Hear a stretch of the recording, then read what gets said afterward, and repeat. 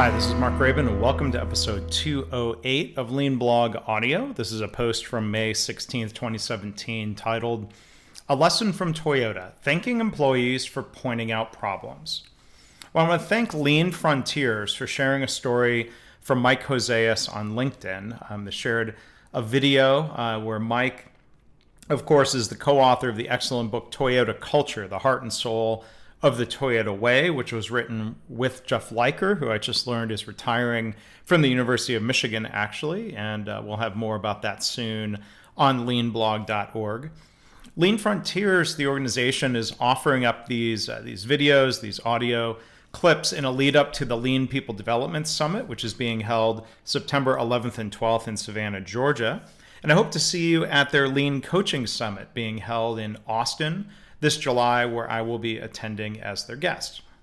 So here's a story that Mike told with audio shared via YouTube, and there's also a transcript of his comments if you want to go to the blog, leanblog.org/audio208 is where you can find that. Here is Mike Hoseas. I learned this the first week in the job at Toyota. I was sent to Japan to work on the line, right? And they wanted me to have empathy. They said, you're going to work on the line because we want you to have empathy for the team leaders and team members that you're going to come back and lead. Even though group leaders don't work on the line, have you work on the line for 30 days. And we're going to build Camrys over there in once a minute, but don't expect to learn the whole job. So I remember going over to Japan thinking, how can I not learn a 60-second job in 30 days? They must not know us Americans very well. I'm going to show them.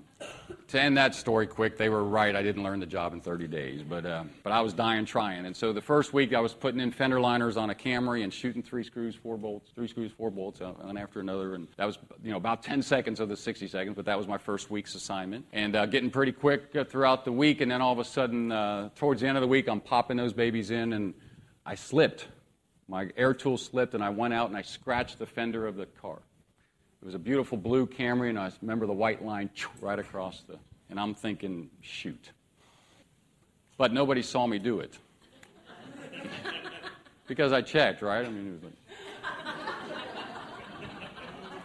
and the coast was clear. And so they taught me to do what if I have a problem? Pull the andon. So I had a decision to make. And my decision was, I'm not going to pull it. I don't want them to know I screwed up. I'm trying to show them that the Americans can do this, and plus, personally, I don't want them to know I messed up.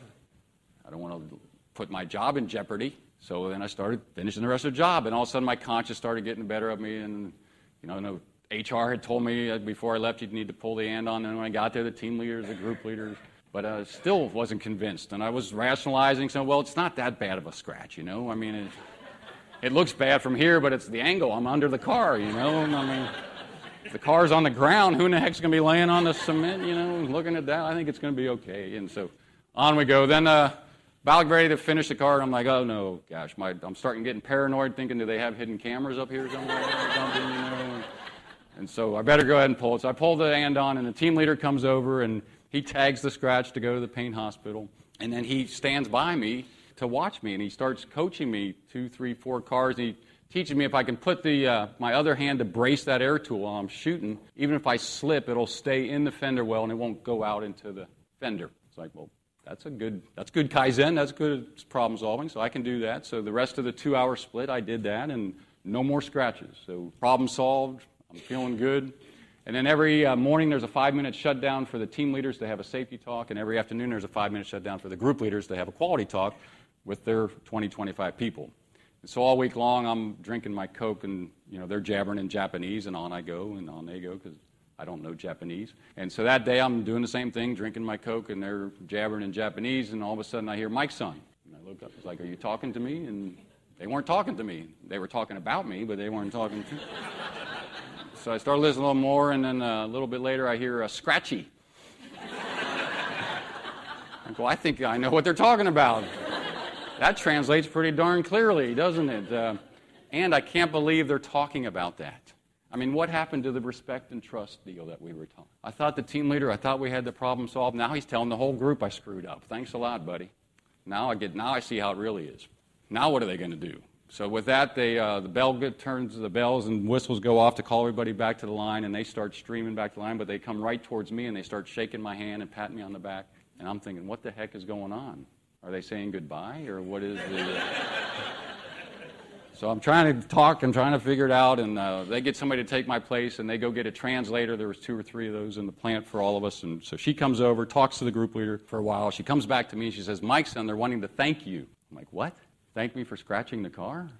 No, they're wanting to thank you for letting them know you scratched the car. They said it was a kind of a little defect under there. It could have got past inspection and got to the customer. That would have been the worst case. The most likely case is inspection would have found it, but then they would have had to take time and effort to track it back and find where it came from. And by you letting them know neither of those happened, and that's what they're thanking you for. I'm like, wow.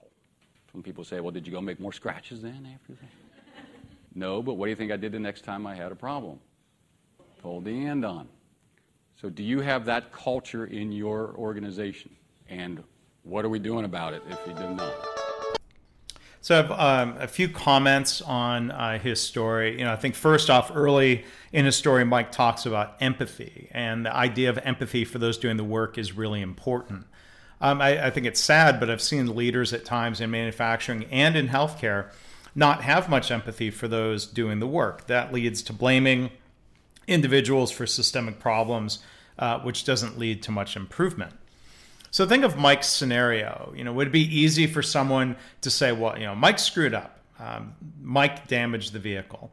Or would better problem solving focus on the tool slipping and ask why it's possible for the tool to slip? I bet Mike isn't the only one who's had that tool slip. And that's why the response there was about coaching and helping him, not shaming and punishing him. So my question is this: does your organization, whether it's a factory, a software startup, or a hospital, thank people for pointing out problems and mistakes?